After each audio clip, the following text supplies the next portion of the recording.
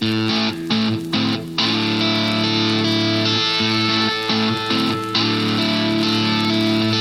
and welcome to the Pactum. I'm Mike Grimes here with Pat Abendroth, and today we are ready for episode 86. And today on the episode, we're going to be talking about the State of Theology. Oh, the Ligonier Survey. Yes, we're going to be talking about the new Ligonier Survey that just released results here within the past few days. Everybody's talking about it. It's all over the Twitterverse. We figured we might as well chime into the cacophony, we might the as well theological join in. cacophony of voices out there.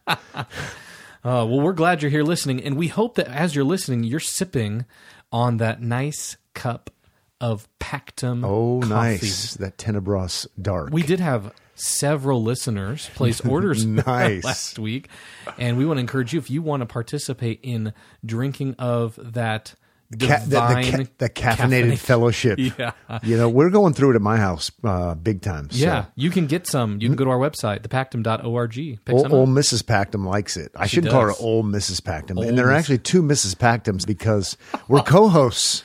But we do like the survey. Some people hate on the survey. I think it's helpful, especially since they do it every 2 years, and you can kind of see trends, things that are increasing, decreasing. Right. And so I'm cool with it. I like it. I like it not because I want to like slam and bash everybody who's dumb in evangelicalism. Right. Yeah. No. Yeah. But as Christians, I want to know what people are believing. I want to know what the strengths and weaknesses are. In addition, I like it because there's always new people at the church, always new people in my life. Yep.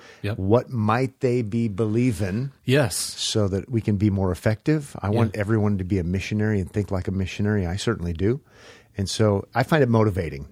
So we're gonna be. I think so. Yeah. As I look through some of the things on the survey, I thought, oh, really? That's not what I would have expected. So it even sometimes maybe helps us see what's really happening amongst evangelicals, or what people are thinking, or what's being taught, or what's being espoused as the position you ought to take. I don't know what it is, but sometimes maybe we get in a little bubble and we're not aware. So I think it's helpful. Good. So we're not going to do Eeyore. Great. No, great. We're so bashing. depressing. This is terrible. Actually, for such a time as this, thinking about the book of Esther, God has us alive. This is when, God, according to God's sovereign purposes and plan, we're living, doing ministry. So let's just step into it and embrace it and learn what evangelicals are thinking. If you want to find the site, you can. You can find it at thestateoftheology.com. I'm sure you can find it on Ligonier's site as well. We'll link to it in the show notes. We will, yes. So evangelicals, we're going to focus on that, not just the by and large kind of people. Mike, you want to tell people how they define evangelical as far as who these people are? Yes. Evangelicals were defined by Lifeway Research as people who strongly agreed with the following 4 statements. Edge of my seat, ready. Here we go. They agreed with these 4 statements. The Bible is the highest authority for what I believe. Agree with that. I'm 25% evangelical. You are 25% evangelical. Number 2, it is very important for me personally to encourage non-Christians to trust Jesus Christ as their Savior. I'm 25 more cents in. There you go. Evangelism. Almost $1, right? 50 cents. Okay. Third one, Jesus Christ's death on the cross is the only sacrifice that could remove the penalty of my sin. I'm in, 75. There we go. Last one. Only those who trust in Jesus Christ alone as their Savior receive God's free gift of eternal salvation. Okay. So we might label ourselves with other labels, but we would fall under the banner of evangelical, even though sometimes we want to be more than that. We want to talk about being reformed or something like that, but we're also, in addition to that, evangelical. Okay. Yes, we are. And so that's the part of the survey we're kind of looking at. This is kind of their takeaway, their kind of rundown of some highlights that they found from evangelicals. Yep. Let's start with God learns and adapts to different circumstances. Ooh. True or false? God learns and adapts to different circumstances. U.S. evangelical findings, 48% agree. That's interesting, isn't it? Hello. So that's wild. I would not have guessed that 48% would agree that God learns and adapts. So therefore God changes. Yeah. Maybe people weren't thinking they were getting themselves into that, but according to that great Italian theologian, Malachi. Malachi 3:6, for I, the Lord, do not change. Therefore you, O children of Jacob, are not consumed. So we don't want him to change. It's actually a positive thing. Sometimes I think people want him to change because then he's more like us. Folks, we don't want God to be more like us. Right, yeah. Go ahead. I was going to say, and what we didn't mention was, while 48% agree, people might say, well, that means that more disagree. No, that's not true. According to the survey, 43% disagree. So there's not even more people who disagree than agree with it. What happened to all those other people? They were undecided? They were just indifferent. They voted independent or something? They did. James 1:17 says, every good gift and every perfect gift is from above, coming down from the Father of lights, with whom there is no variation or shadow due to change. So once again, we have to remember, we don't want God to change. Right. The good things that come to us because God is without change. Yeah. So he's not doing any learning. No, there's no learning going on there. There are things that God cannot do, as we like to say when we're trying to be provocative. Yes. So I think it's a great time actually for Doctrine of God studies because such things are going on right now as far as the resurgence of classic traditional Doctrine of God, theology proper. So I'm actually excited about these days when it comes to not the 48% think that God learns. Right, yeah. But right now, with so many people learning about that passibility, impassibility debates and other issues that have to do with the doctrine of God, right. Some great books are being written, some great conferences. So I think that number might get better. Yeah, I agree. And that's where we're saying, what a time to be alive, what a time to be doing ministry, to be a part of helping people see who God truly really is. This isn't an opportunity to look and be like, man, what a downer that 48% would agree, but what an opportunity we have. Absolutely. To encourage and equip. Yeah, this is good. This is a good time to be alive and kicking. Yeah, it is. Okay, so the second one on the State of Theology findings here, this is amongst evangelicals, keep in mind, everyone is born innocent in the eyes of God. That's the statement they gave. Everyone is born innocent in the eyes of God. And would you believe that 65% of evagelicals are Pelagian? Agree. 65% of evangelicals agree with the fact, or the statement, excuse me, not the fact, the statement that everyone is born innocent in the eyes of God. Yeah, see, we have a lot of work to do. Wow. That's just the dominant kind of, maybe worldview. If unbelievers are being asked, I could totally see it. Sure, yeah. But not evangelicals. Come on, folks. We got to get over the Pelagianism. So we know that the Bible is so clear, whether you're in the Old Testament or the New Testament. By nature, we're children of wrath, Ephesians chapter 2. Right. Even the fact that we're condemned because of our federal head, Adam, Romans chapter 5, Romans 3, no one does good, no, not one, none righteous, no, not one, Psalm 14, the list goes on and on.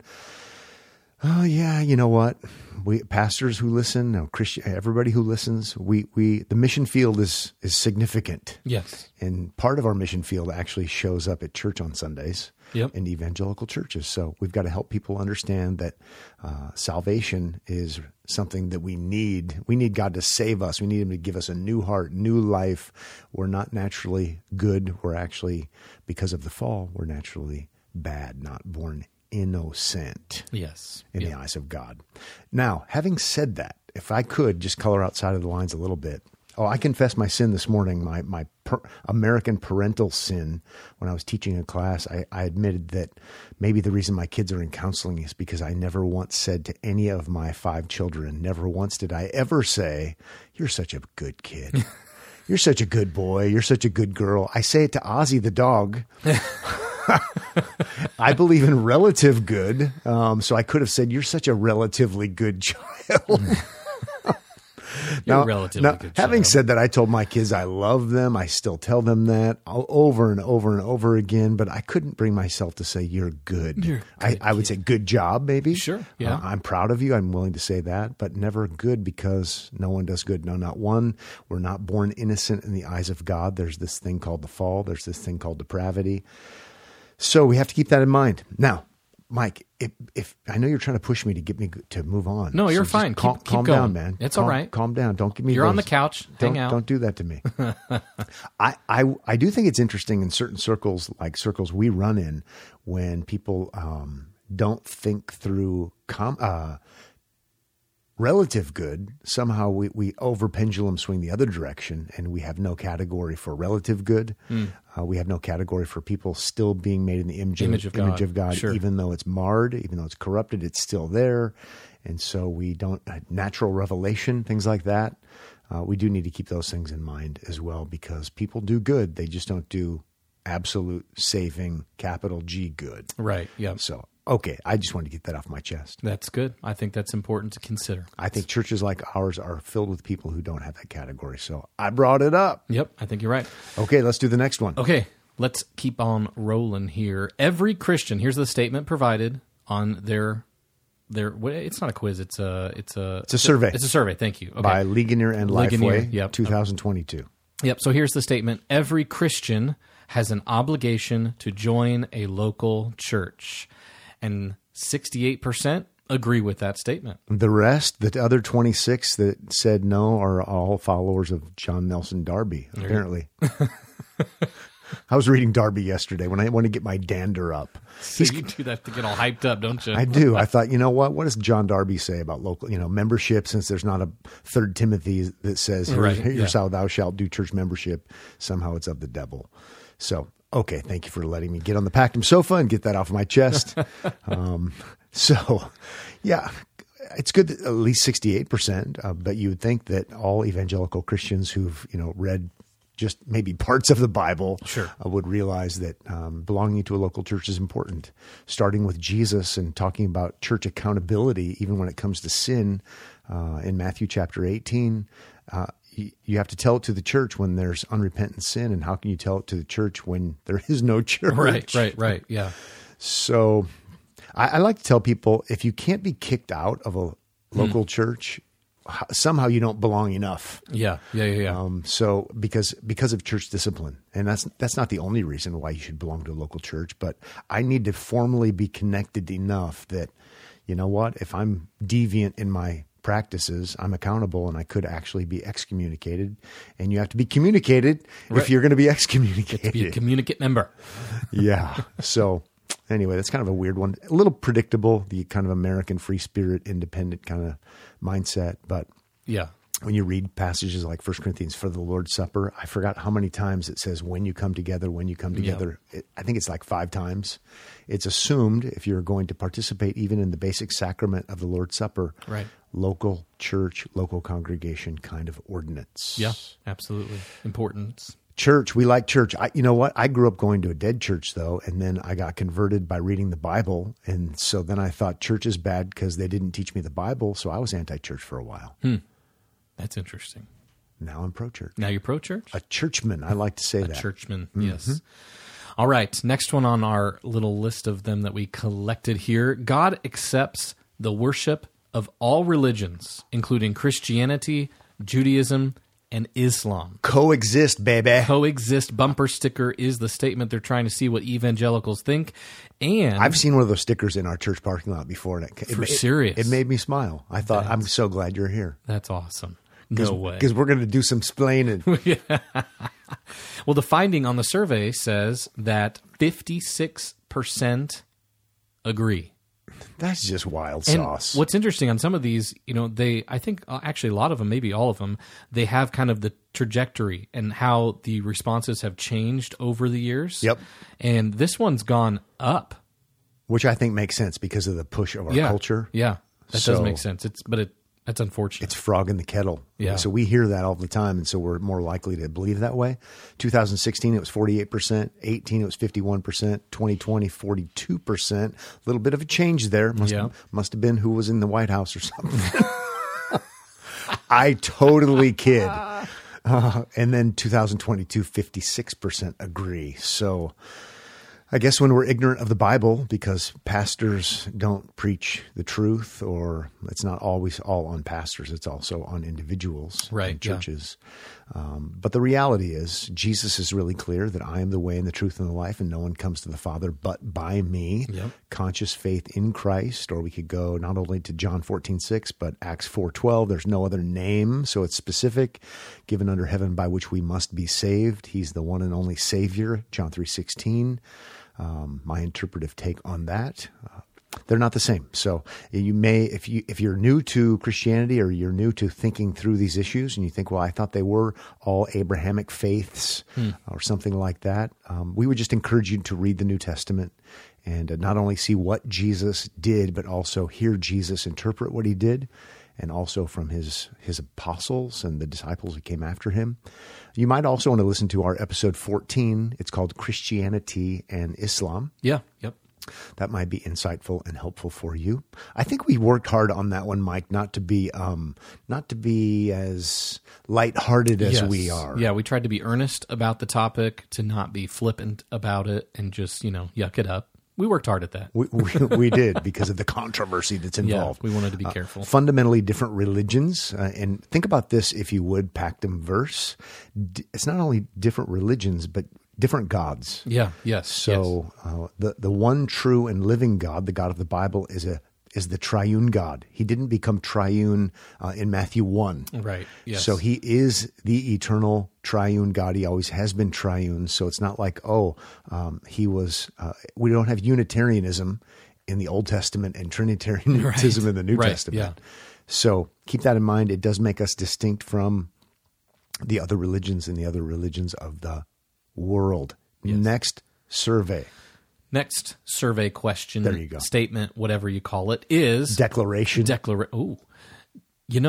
mind. I was going to talk about who, Stephen. And okay, Jesus was a great teacher, but he was not God. That's the statement they make on the survey. And amongst U.S. evangelicals, 43% agree that Jesus was a great teacher, but not God. I just wonder if people are just trying to be deviants. Come on, really? It's some of those you just think, are you serious? Yeah. So here we are. We've got our Arianism going on. It's Arianism. And maybe it used to be lower because at least Christians, even if they didn't believe the gospel, they at least went through the motions and they said things on Sunday like, very God, a very God, begotten, not made. Sure. At least our theology may have been better, even if we didn't believe it. Yeah.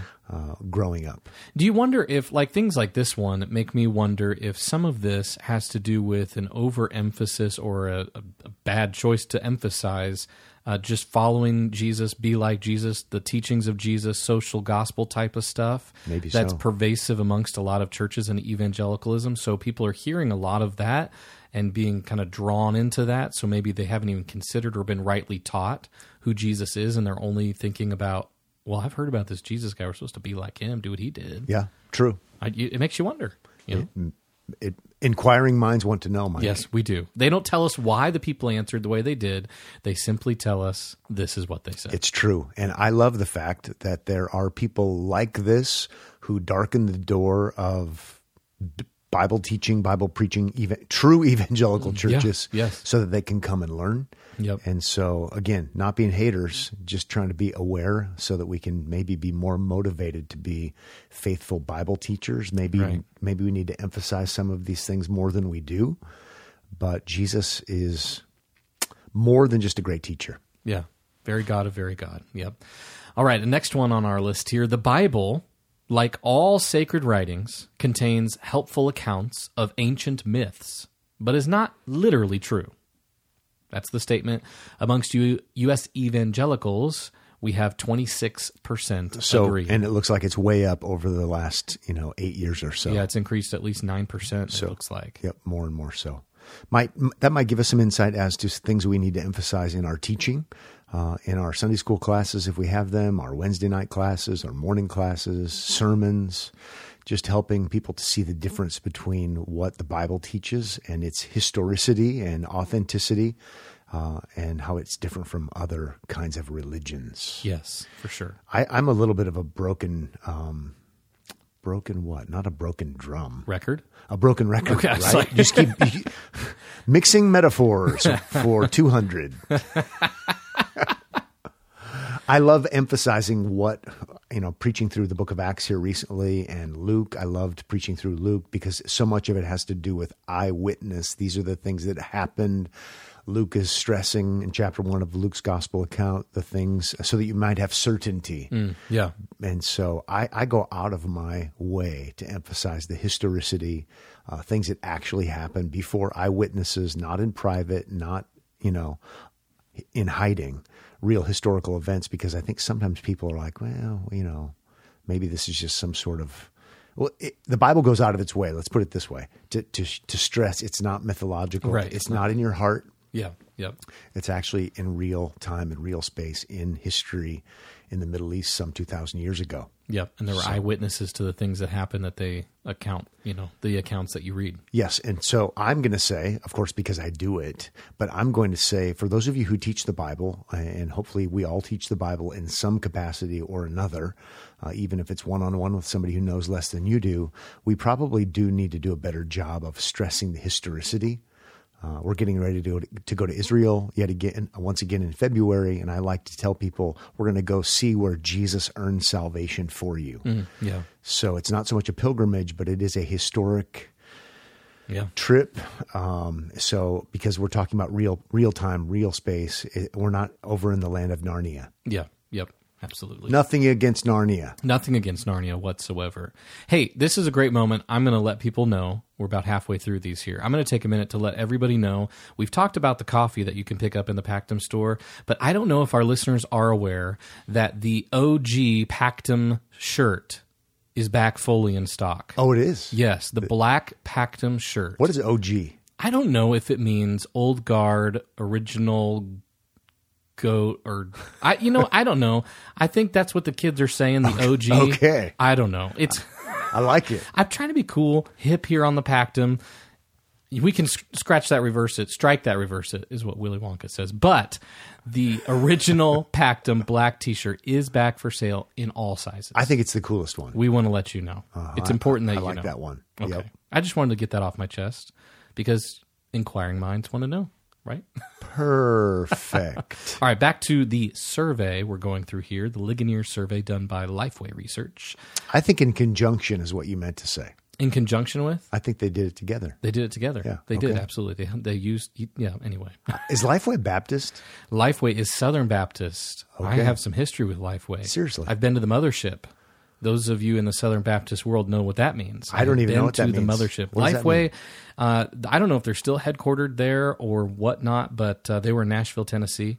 And so it used to be called the Mothership. It was the big, corporate headquarters downtown in Nashville. Viva Nash Vegas. Nash Vegas, yeah. So the Mothership. I don't know. Lifeway. All right. Religious belief. Is that somehow associated with Jack White? Nashville? Nashville. Lifeway. Yeah. Okay. Lifeway. All right. Oh, we're going off the rails. Okay. Yep. Next one. Religious belief is a matter of personal opinion. It is not about objective truth. 2022, 38% of evangelicals say that's true. Come on, people. Man. Personal opinion, not objective truth. That kind of goes back to what we were just talking about. The last one that we talked about. Let's talk about facts. Objective, before our very eyes, historic accounts, things that actually happen. So I don't feel like the 38% are accurate. You don't feel like it? I don't. It just gets so old and so gross. Oh, man. I tell you. Well, let's do the next one. Okay, the next one. Okay, this one has a promising answer. I've always been told that if you hear a saxophone and you're watching a movie, you need to close your eyes. So cue the saxophone music. Oh, man. Okay. Because sex outside of traditional marriage is a sin. Sin, yes. And 94% agree. Bravo. That's good. That would be pretty obvious when you read the Bible that fornication is a sin. Adultery is a sin. So it's one man, one woman. In the context of marriage, then sex is actually good and it's a positive thing. 94% agree. I did find it interesting that we are so high on that one, but we have total whacked out Christology. Yeah. So bunch of heretics when it comes to Christology, but when it comes to sex outside of marriage, we got it. Yeah. So I think both are important, but maybe we need to. I'm going back and forth. You better know who Jesus is. Yes. You should also know how to honor Jesus. Yes. With sex in marriage, not outside of marriage. Right. But it probably isn't wonderful that we know this one and we're so confused about the other one. Right. It's not. So as I teach the Bible, I want to talk about both things. Yes. But right now it looks like maybe we're not doing enough emphasis on who Jesus actually is. Right. Yep. Absolutely. So let's emphasize sexual ethics, but let's do that out of gratitude for what Christ has done. Christ, who is none other than truly God and truly man. Yeah. That would be better. Or we could talk about what God requires, the law sense. But we probably need to do some adjusting when it comes to that. Yeah, I think so. All right, next one. This one's interesting. It's about gender. Gender identity is a matter of choice. And amongst U.S. evangelicals, 37% agree. Okay. That one has increased over the years, which I guess I would say I'm not totally surprised. It's kind of aping the culture. It's kind of just, the culture wars and what's going on around us. People are kind of, like you said, aping that, mimicking what's going on there. Yep. I think we'll probably do an episode here sometime sooner than later on these kinds of issues as it would relate to being parents and with our children and understanding gender and identity and all these things. So I think that's probably in the hopper. You and I, Mike, have talked about that before. Yep. Maybe just to give some help and some insight. Yep. So, all right, let's do the next one. The Bible's condemnation of homosexual behavior doesn't apply today, and 28% of evangelicals agree. Yeah, another one that's gone up in recent years. We've got some educating to do. We've got some helping to do when it comes to people understanding what the Bible teaches and why it would be tied to creation. So it's not tied to culture. It's actually not a norm that's changing. It's actually solidified. So Romans 1 is pretty clear on homosexuality. And 1 Corinthians chapter 6 is pretty clear. Those aren't Old Testament texts. Last time I checked, they're New Testament texts. Yes, yeah. So homosexuality has been something that's been homosexual sin, and homosexuality has been around for a long time. It's not a new thing in the 21st century. No. It was prevalent in the first century. So it's not like, it was good for back then, those biblical ethics, but it's inappropriate now. Yeah, no. Yeah. Okay. I think last one. We're on the last one. We're on our last one. Okay, this one. Abortion is a sin. And amongst U.S. evangelicals, 91% agree. Good. I'm glad that at least 91% agree. It should be 100%. Should be, yep. And I think technology is only on our side when it comes to this, as far as making this patently obvious. So maybe, it's always been wrong. It's been bad. It's been going on for a long time. But we are all the more inexcusable today, knowing what we know, and because of ultrasounds and because of advances in medicine and technology. Just recently, Mike, I was talking to a friend of mine, just talking about this. He's not a Christian, and just talking to him about this very matter because he was pro-abortion. And I just used even some natural reasoning with him, like, have you gone and seen an ultrasound? Yeah. I basically said, I don't even believe you really believe it. Sure. You know that there's a life. And so it's concerning that 9% apparently of evangelicals think that abortion is okay. Yeah. It obviously isn't. It's kind of a no-brainer for us. Right. Okay, so I think what we need to do now, Mike, is to kind of close out the episode. Don't tune out yet, because we still have some very important things to talk about. Yeah. To talk about the fact that these are important matters, and we don't need to be overly discouraged, even though we could have heavy hearts. Sure. Let's remember who Jesus is and what Jesus promised. So before the Great Commission, we know Matthew 28, 19, and 20, which is critical. But before that, he made that great, grand declaration when he says, all authority has been given unto me in heaven and on earth. Yeah. So before he says, go therefore, or literally as you are going, he tells us who he is, and he also tells us that he's with us. And so as we go about wanting to proclaim the good news of salvation, to make disciples, and then teach them all that Christ taught, the things we're talking about that people are maybe lacking in, what we need to do is remember that Christ is with us through the power of his Spirit given to us. We have his word as well. We have the gifts that he's given to the church. So we don't have to cower and we don't have to be, fumbling about or overly discouraged. For such a time as this, we have Jesus Christ, the Savior, by the power of His Spirit. He's with us. So let's move forward with boldness, with passion, with confidence, with a clear message, not bemoaning, but actually with optimism. Yeah. Well, thank you so much for joining us here on the Pactum today. We want to remind you can be going over to thepactum.org to our store and finding the coffee. We'd love for you to pick that up, try it out. Let us know what you think. There's also some gear there for you to check out. The original black shirts are back in stock. You can find us online, Instagram, Twitter, and the like. You can be emailing us, connect@thepactum.org. We'll be having a Pactum Responsum episode in the near future, so you can email us your questions. We'd love to go over those and answer those in upcoming episodes. Again, that's connect@thepactum.org. Thanks for joining us. We'll see you here next time on The Pactum.